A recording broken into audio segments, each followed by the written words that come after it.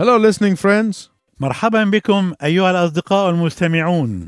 We're so glad you joined us again for this series of messages called Standing Firm in a World of Shifting Sands. يسعدنا أنكم عدتم للإصغاء إلينا مرة أخرى في هذه السلسلة من الرسائل التي أسميناها الصمود بثبات في مواجهة عالم الرمال المتحركة. In this series, we are looking at portions of the book of Daniel which are particularly relevant to us today. في هذه السلسلة ندرس من سفر دانيال بعض الأجزاء المناسبة لنا بصفة خاصة اليوم. One of the lessons that we all seem to forget is this one. واحد من الدروس التي يبدو أننا جميعا معرضون أن ننساها هو هذا. We often stumble on the very blessings that we want. نحن كثيرا ما نتعثر بسبب نفس البركات التي كنا نريدها. Why do we do that? لماذا نفعل ذلك؟ Because we repeatedly forget that the times of blessings in our lives can be dangerous times. لأننا مرارا وتكرارا ننسى أن أوقات البركات في حياتنا يمكن أن تكون هي بعينها أوقاتا خطيرة. Some of you may say, wait a minute, I thought blessings were good things. وقد يقول واحد منكم مهلا ظننت أن البركات دائما شيء طيب. How can blessings be dangerous? كيف يمكن أن تكون البركات خطيرة؟ Well, I want to tell you why. أود أن أقول لك لماذا. With every blessing comes a test. مع كل بركة يوجد اختبار. What we often ignore is that with blessings comes clear choice. ما نتجاهله كثيرا هو أنه مع البركات تكون هناك خيارات واضحة. Do I use this blessing as a stepping stone to go upward and onward, or do I stub my toe on my blessings and fall flat on my face? هل أستخدم هذه البركة كحجر أخطو فوقه إلى فوق وإلى الأمام، أم أن إصبع قدمي يرتطم بالبركة فأسقط منبطحا على وجهي؟ If you ask yourself that question every time you receive a blessing, إذا سألت نفسك ذلك السؤال في كل مرة تستقبل فيها بركة، you will save yourself a lot of trouble. فإنك سوف توفر على نفسك كثيرا من المتاعب. We all know what school tests are supposed to accomplish. نحن كلنا نعرف ماذا يفترض أن تؤديه الاختبارات المدرسية. Those students who are diligent and are prepared will succeed and move on to the next level. فالطلبة المجتهدون والمستعدون سينجحون وينتقلون إلى مرحلة تالية. Those who are derelict and negligent will fail. أما أولئك المهملون والمقصرون في واجبهم فإنهم سيرسبون. It works the same way in spiritual tests. وهذا هو نفس الحال بالنسبة للاختبارات الروحية. If you are on your guard and always prepared, then you will progress to the next level of blessing with flying colors. إذا كنت حذرا ومستعدا دائما فإنك سوف تتقدم إلى المرحلة التالية من البركة بنجاح عظيم. But if you ignore the fact that a test comes with every blessing, ولكن إذا تجاهلت حقيقة أن كل بركة تأتي ومعها اختبار and delve into the blessing without thought for the test, وبذلك تنقب في البركة دون تفكير في الاختبار, sooner or later you'll find yourself lying on the ground crying, why didn't I remember that with every blessing comes a test? فإنك عاجلا أو آجلا ستجد نفسك ملقى على الأرض صارخا وأنت تقول لماذا لم أتذكر أنه مع كل بركة يأتي اختبار. In Daniel chapter 3, في الأصحاح الثالث من سفر دانيال we find Nebuchadnezzar stumbling all over his blessings. نجد نبوخذ نصر يتعثر فوق كل بركاته. We find him failing to recognize that with the blessings from Jehovah God came a testing time. نراه وقد فشل في أن يدرك أنه مع كل بركة من يهوه الله يأتي وقت اختبار. And here in Daniel chapter 3 we find him failing miserably. وهنا في الأصحاح الثالث من سفر دانيال نراه وهو يفشل فشلا بائسا وتعيسا. By contrast, Daniel's three friends, Shadrach, Meshach, and Abednego, will pass their tests with flags waving. بالمقارنة مع أصدقاء دانيال الثلاثة شدرخ وميشخ وعبدناغو الذين سيجتازون اختباراتهم وأعلامهم مرفوعة. Why? لماذا؟ Because they were always prepared for testing time. لأنهم كانوا دائما مستعدين لوقت الاختبار. In fact, the most important thing about this incident of the fiery furnace was not only the miracle of deliverance, وفي الواقع لم تكن أهم نقطة في حادثة النار المتقدة هي معجزة إنقاذهم.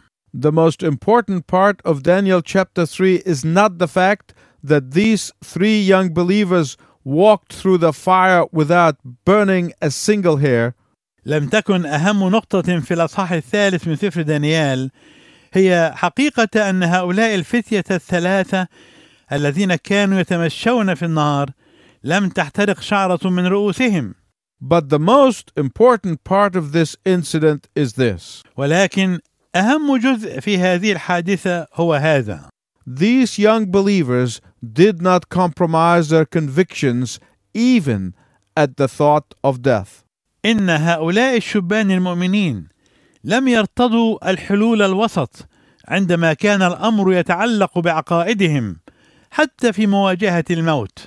These young believers were tempted to go with the flow, but they refused. هؤلاء المؤمنون الشباب جربوا أن يسيروا مع التيار ولكنهم رفضوا. These young believers had an opportunity to please man and fail God, but they chose to please God instead of man. كانت أمام هؤلاء الشبان الفرصة أن يرضوا البشر ويتنكروا لله، ولكنهم اختاروا أن يرضوا الله بدلا من إرضاء الإنسان. These young believers did not tolerate sin. هؤلاء المؤمنون الشبان لم يتسامحوا أو يتعايشوا مع الخطية. These young believers did not stumble over their blessing. هؤلاء المؤمنون الشبان لم يتعثروا ببركاتهم. But they used their blessing as a stepping stone to greater glory. ولكنهم استخدموا بركتهم كحجر يخطون فوقه نحو مجد أعظم. So look with me at three things in Daniel chapter 3. لذلك أرجو أن تتأمل معي ثلاثة أشياء في الأصحاح الثالث من سفر دانيال. First, stumbling on God's blessings in verses 1 to 15.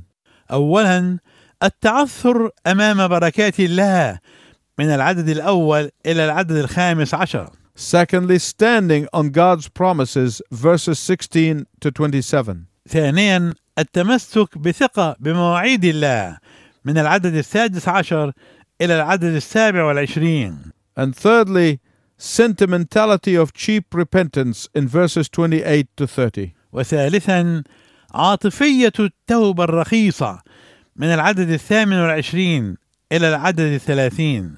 Let us look at the first, stumbling on God's blessings. دعنا نتأمل في الأمر الأول وهو التعثر أمام بركات الله. In Daniel chapter 2, the king of Babylon had witnessed one of the great manifestations of God's supernatural powers. في الأصحاح الثاني من سفر دانيال شهد ملك بابل واحدة من أعظم التجليات للمعجزات الإلهية الخارقة للطبيعة. He saw with his own eyes and heard with his own ears the power of Jehovah God. رأى بعينيه وسمع بأذنيه قوة الله يهوه. He even said, "There is no God like Jehovah." حتى إنه قال لا يوجد إله مثل يهوه. But instead of letting this blessing be a stepping stone into greater blessing, he allowed his pride to interfere. ولكنه بدلا من أن يجعل هذه البركة حجرا يخطو فوقه نحو بركة أعظم سمح لكبريائه أن تتدخل. He makes a grotesque statue of himself that was about 90 feet tall and 9 feet wide. فصنع لنفسه تمثالا غريبا خياليا ارتفاعه 90 قدما وعرضه 9 أقدام. Nebuchadnezzar looked at that statue and said, I am the greatest. ونظر نبوخذ نصر إلى التمثال وقال: أنا الأعظم. Most of us, when we experience success, when we receive a great blessing from the hand of God, our natural inner thinking is, I am God's gift to humanity. ومعظمنا عندما نختبر نجاحا وعندما ننال بركة عظيمة من يد الله، فإن تفكيرنا الطبيعي الداخلي يجعل الواحد منا يقول لنفسه: أنا هبة الله للإنسانية. We swell up with pride in ourselves. وننتفخ بالكبرياء فينا. In reality, what we are doing is stumbling over our blessing. وفي الحقيقة إن ما نفعله هو أننا نتعثر أمام بركتنا. Like Nebuchadnezzar of old, we can see the hand of God, but we want to forget it and replace it with the hand of man. مثل نبوخذ نصر قديما، نحن نستطيع أن نرى يد الله، ولكننا نريد أن ننساها وأن نضع مكانها يد الإنسان. So the Babylonian despot said that everyone must bow to the image. ولذلك أمر الإمبراطوري البابلي الطاغية أن كل واحد ينبغي أن يسجد للتمثال. Many faithful Christians today face their own fiery furnace. كثيرون من المؤمنين الأمناء اليوم يواجهون أتون نارهم المتقدة. It is the furnace of being scorned. إنه أتون الاحتقار والازدراء. It is the furnace of being ridiculed. أتون السخرية. It is the furnace of being ostracized and ignored. أتون النبذ والتجاهل. And so first we see the stumbling on God's blessings. وهكذا نرى أولا التعثر أمام بركات الله. Secondly, standing on God's promises. وثانيا الاستناد إلى مواعيد الله. If you have your Bible, look at verses 16 to 27 of Daniel 3. إذا كان معك الكتاب المقدس، اقرأ من العدد 16 إلى العدد 27 من الأصحاح 3 من سفر دانيال. When the king said, "You bow down," the 3 friends said, "We will not bow down." عندما قال الملك اسجدوا، قال الأصدقاء 3 لن نسجد. When the king said, "The whole empire bows down," the 3 friends said, "We stand up." عندما قال الملك على كل الإمبراطورية أن تنحني، قال الأصدقاء 3 نحن نقف. In many ways, our world is like that of Nebuchadnezzar.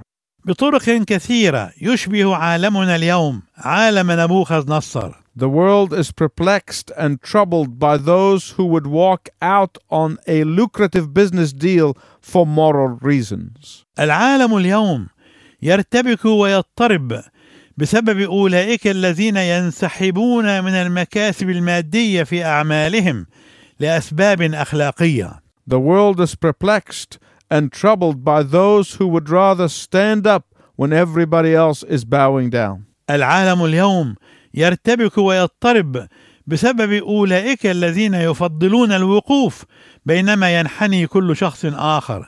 And by doing this, they are hoping to persuade the faithful believers into bowing their knees to their idols. وهم بعملهم هذا يأملون أن يحرضوا المؤمنين الأمناء على السجود لأصنامهم.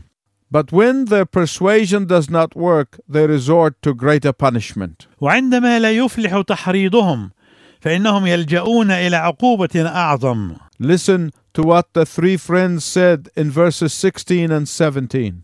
اسمع ما قاله الأصدقاء 3 في العددين 16 و17. يا نبوخذ نصر، لا يلزمنا أن نجيبك عن هذا الأمر. هو ذا يوجد إلهنا الذي نعبده، يستطيع أن ينجينا من أتون النار المتقدة وأن ينقذنا من يدك أيها الملك. Here is the problem with some modern day believers. وهنا المشكلة مع بعض المؤمنين في عصرنا. We sing God is able, but then we live as if He's not able at all. فنحن نرنم قائلين الله يستطيع، ولكننا مع ذلك نعيش كما لو أن الله غير قادر على الإطلاق. We pay assent to the fact that he is able, but we never do anything to prove that we really believe that he is able. ونحن نصدق ونوافق على حقيقة أنه قادر، ولكننا لا نعمل أبدا أي شيء لكي نبرهن على أننا فعلا نؤمن بأنه قادر. These three friends stood on God's promises. هؤلاء الأصدقاء الثلاثة استندوا إلى مواعيد الله. My listening friend, what I'm going to tell you is very important. أيها الصديق المستمع، إن ما سوف أقول لك الآن هو في غاية الأهمية. As long as the devil knows that we are not willing to sacrifice anything for God, طالما أن الشيطان يعرف أننا لسنا راغبين في القيام بأي تضحية من أجل الله، then he knows that we do not really believe that God is able. فهو إذن يعرف أننا لا نؤمن حقيقة بأن الله قادر. As long as the devil knows that we are afraid to part with our comfort and our possessions and our reputations, طالما أن الشيطان يعرف أننا نخشى أن نتخلى عن بعض راحتنا وبعض ممتلكاتنا وبعض سمعتنا، then the devil knows that we are only saying the words, our God is able, but we do not really believe those words. إذن الشيطان يعرف أننا نكتفي بقول هذه العبارة إلى هنا يستطيع، وأننا لا نعني هذه الكلمات حقيقة. As long as the devil knows that we are afraid of physical death, he knows that we are not sure about the words, our God is able. طالما أن الشيطان يعرف أننا نخاف من الموت الجسدي، فهو يعرف أننا لسنا متأكدين من أن إلهنا يستطيع. Listen to verse 18.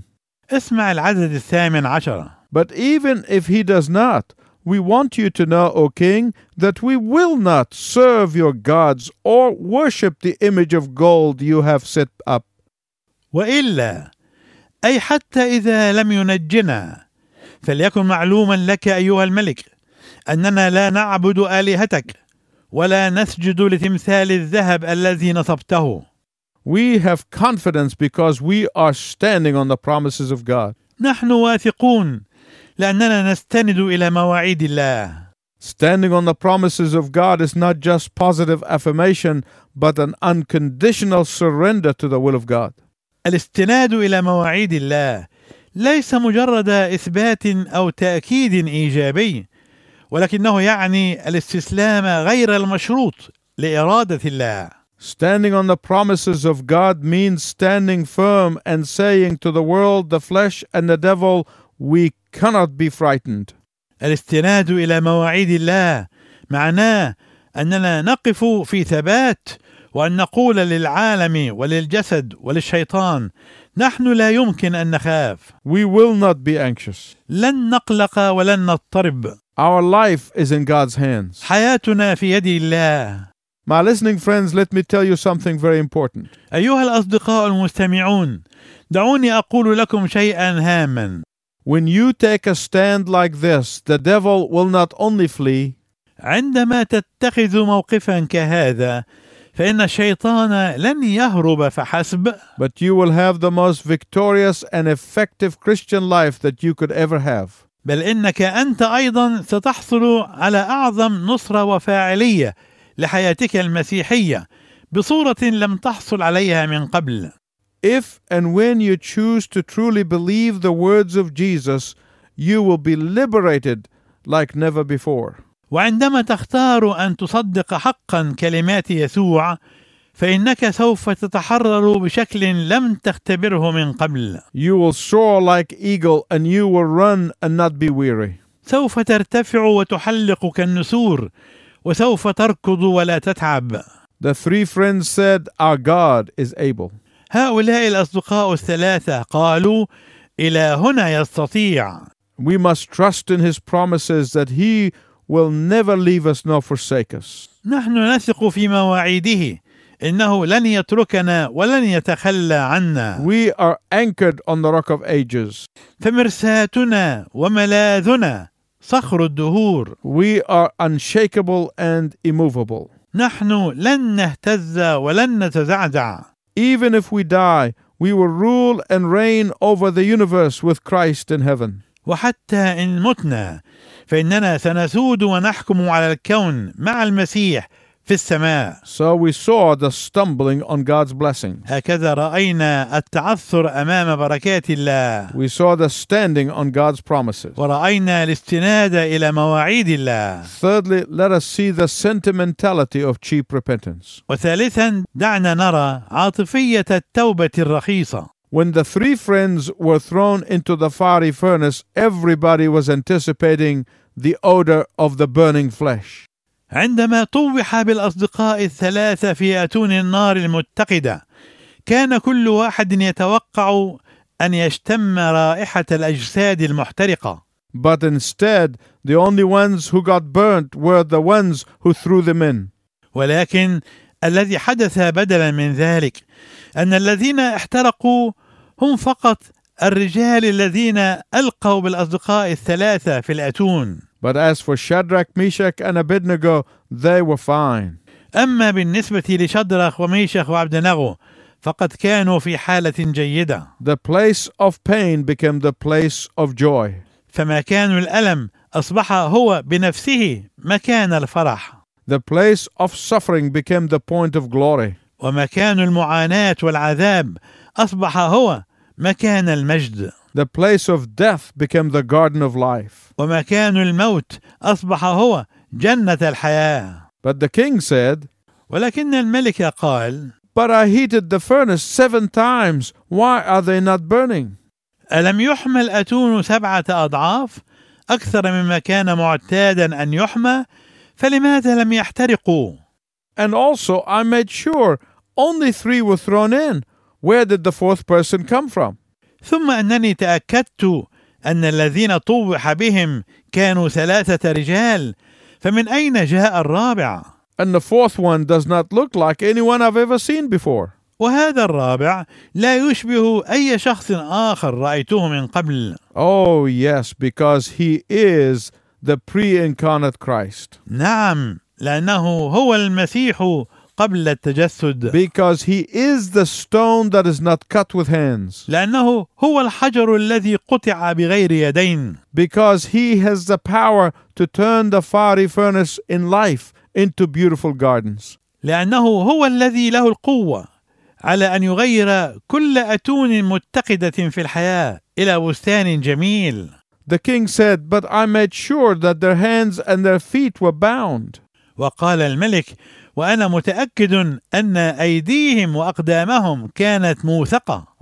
But the ropes got burnt in the fire. نعم، ولكن الحبال هي التي احترقت في النار. And once again Nebuchadnezzar concludes that Jehovah is the true God. ومرة أخرى يستنتج نبوخذ نصر أن يهوه هو الإله الحقيقي. And yet his belief is mere sentimentality and not true conversion. ومع ذلك فإن إيمانه كان مجرد إيمان عاطفي ولم يكن تغييرا حقيقيا. In verse 28 he said, Praise be to the God of Shadrach, Meshach, and Abednego. وفي العدد 28 يقول: تبارك إله شدرخ وميشخ وعبدنغو. But you notice he did not say, My Lord. ولكن لاحظ أنه لم يقل إلهي. Because this was a cheap, temporary repentance without a change of heart. لأن تلك التوبة كانت رخيصة ومؤقتة بدون تغيير في القلب. What is happening here? ماذا يحدث هنا؟ Nebuchadnezzar was merely licking his wounds which his pride had inflicted on him. كان نبوخذ نصر يحاول فقط أن يلعق جروحه التي أصابته بها كبرياؤه. You know, my listening friends, there are so many people who acknowledge God when they feel broken. تعرفون أيها الأصدقاء المستمعون أن هناك كثيرين من الناس الذين يعترفون بالله عندما يشعرون بالانكسار. But they never truly surrender to God. ولكنهم لم يستسلموا لله استسلاما حقيقيا. There are so many people who pray to Jesus when they need healing. هناك كثيرون من الناس الذين يصلون ليسوع عندما يكونون محتاجين للشفاء فقط. But they never receive him as the Savior and Lord. ولكنهم لا يقبلونه أبدا كالمخلص والرب. And the question to you is this: والسؤال الموجه إليك هو هذا: do you truly trust in God? هل تثق في الله حقا؟ Can you say, I truly trust God? أيمكنك أن تقول أنا أثق في الله حقا؟ Okay, are you willing to use his blessings not as stumbling blocks but as stepping stones? هل أنت مستعد أن تستخدم بركاته لا كأحجار عثرة بل كأحجار تخطو فوقها؟ Only you can answer that. أنت فقط الذي تستطيع الإجابة عن هذا السؤال. I will leave you with that question until next time when I hope you will join us once again. أتركك مع هذا التساؤل آملا أن تستمع إلينا في المرة القادمة. Until then, I wish you God's richest blessing. وإلى ذلك الحين أرجو لك بركات الله الوفيرة. سألوذ بحضنك من جهلي من شهواتي لن أخشى الموت فقد صرت أنت حياتي. سألوذ بحضنك من جهلي من شهواتي لن أخشى الموت فقد صرت أنت حياتي. أدعوك تعالى ففي قلبي شوق غامر وبقربك يولد في عمري عمر آخر. أدعوك تعالى ففي قلبي شوق غامر وبقربك يولد في عمري عمر آخر. إلهي أنت أحمدك أرفعك أشكو لك. إلهي أنت أحمدك أرفعك أشكو لك.